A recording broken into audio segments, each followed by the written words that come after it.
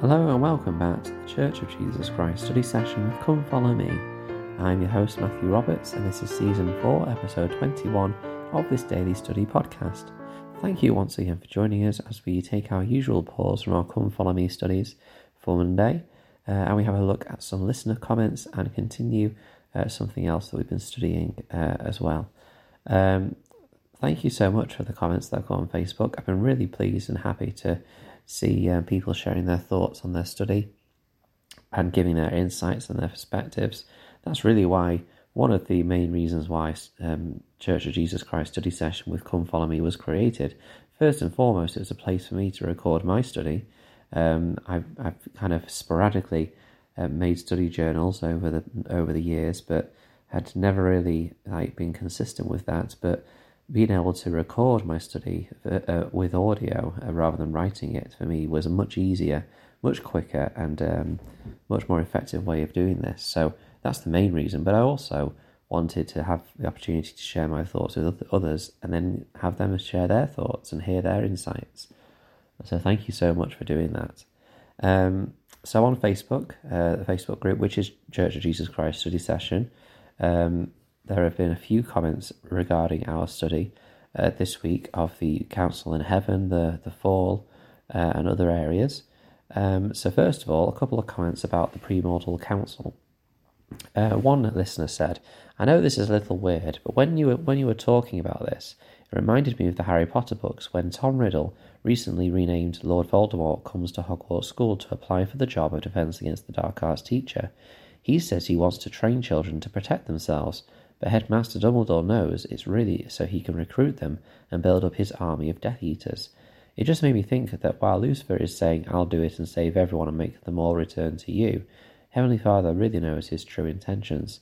Maybe Lucifer wasn't trying to raise an army of followers, but his intentions were obviously selfish, and God saw through his words to his intents." I think that this comment from a listener is very interesting, and actually it made me think about that and consider kind of the similarities and differences between the two. Obviously, for those who haven't read the Harry Potter books, and you really have to have had to have read the books to get this reference, because this particular plot point isn't in the films, from what I remember. But as the listener says, the villain Lord Voldemort, when he's younger and he's kind of gathering his followers and building this following after him, he comes to the school and wants to work there, or says he wants to work there. And there is definitely a selfish intention behind that. And the headmaster, Dumbledore at the time, says, "No, you're not going to come teach here," because he sees through that. And so I think that this link here between what Satan wants from being the saviour of this plan that Heavenly Father has created or had created, obviously had its own selfish intentions.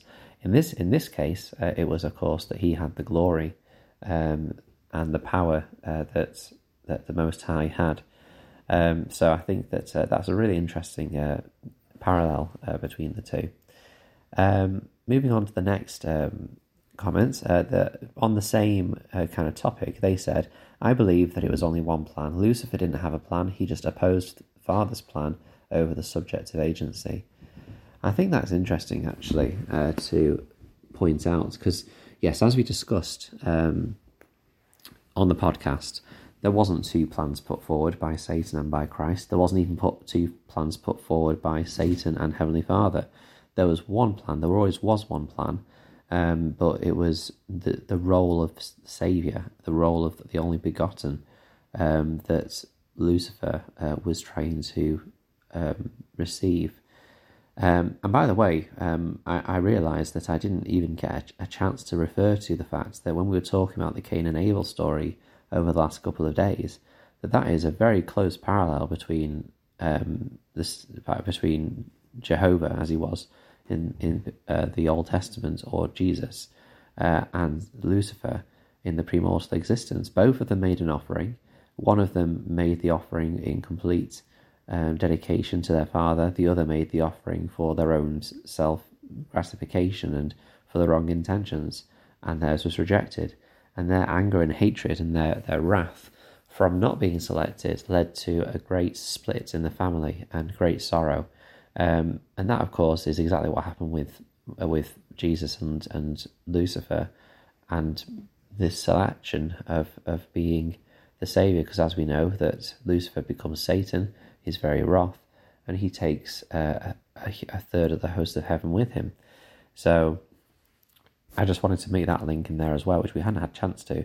But yeah, great comment. And interesting that, Lucifer didn't have a plan. He just wanted to take the glory for himself. So that was interesting.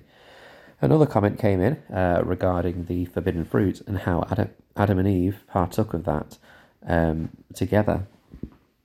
They say, upon listening to your comments of Eve giving the forbidden fruit to Adam, I cannot help but feel that Adam's response to Eve was one of total trust in his beloved companion.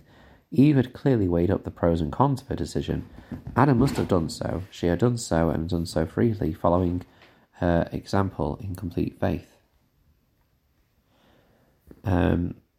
As one who has for 35 years now often followed my sweetheart's example, it makes perfect sense to me. I mean, of course, that is a point that we didn't make in the podcast in terms of the reasons why Adam may partake of the fruit. I suppose we focus more on the fact that Eve indeed had weighed up the pros and cons, about how it was her reflections and considering why it had to happen. But then in terms of why Adam partook of the fruit, I guess I focused on the sense that he knew that the Father's plan or the Father's commandment was to multiply and replenish the earth, that they were to be together, that they were married. And so he partook of the fruit because he wanted to keep that rather than be a lone man in the Garden of Eden. However, I think this comment is exactly right as well, that it may well be also the case that he listened to the... of course, we won't have written down, and we don't have written down all the conversation that took place between the two. And it may well be that Eve explained her position, why she partaken of the fruit, and to Adam this made perfect sense. Or it may well be that he just trusted that she had considered and knew this was the right thing, and perhaps he had been pondering over and reflecting over the tensions that we discussed as well between not partaking of the fruit, but also being commanded to multiply and replenish the earth. And so this led him to partake of the fruit with her as well. A really interesting comment there. And then finally, we brought a conclusion to this discussion of the fall, and we made reference to the phrase "rule over" and how that can have some negative connotations for those who take that and make the wrong impression from it. Another listener commented on this by saying, when you were talking over the controversial term rule over, it reminded me of part of the discussion of Eve taking the fruit without even consulting Adam. Maybe the rule over is meant to be rule with, so that Eve and Adam too, I'm sure, will remember to include the other person in their decisions. That no longer will Eve just go and do something she's thought through on her own, but they'll discuss all major decisions together. It just seems to me to be the best type of relationship when that can be done. I think that's a really interesting insight, and again, one I hadn't considered, that perhaps rather than being rule over, that Adam will rule over her, that it'll be a ruling with partnership, because Eve herself, to get into this position, had taken an action, as mentioned by the previous comment really, without discussing it with her companion. And so it's a teaching point perhaps to Eve to, whilst obviously what she did was the right thing and was needed to move the plan forward, that perhaps she took the time to discuss it with Adam before then making that choice. A very interesting insight, and I'd be interested to hear your thoughts on that as we conclude this, as we think about and reflect on last week's study.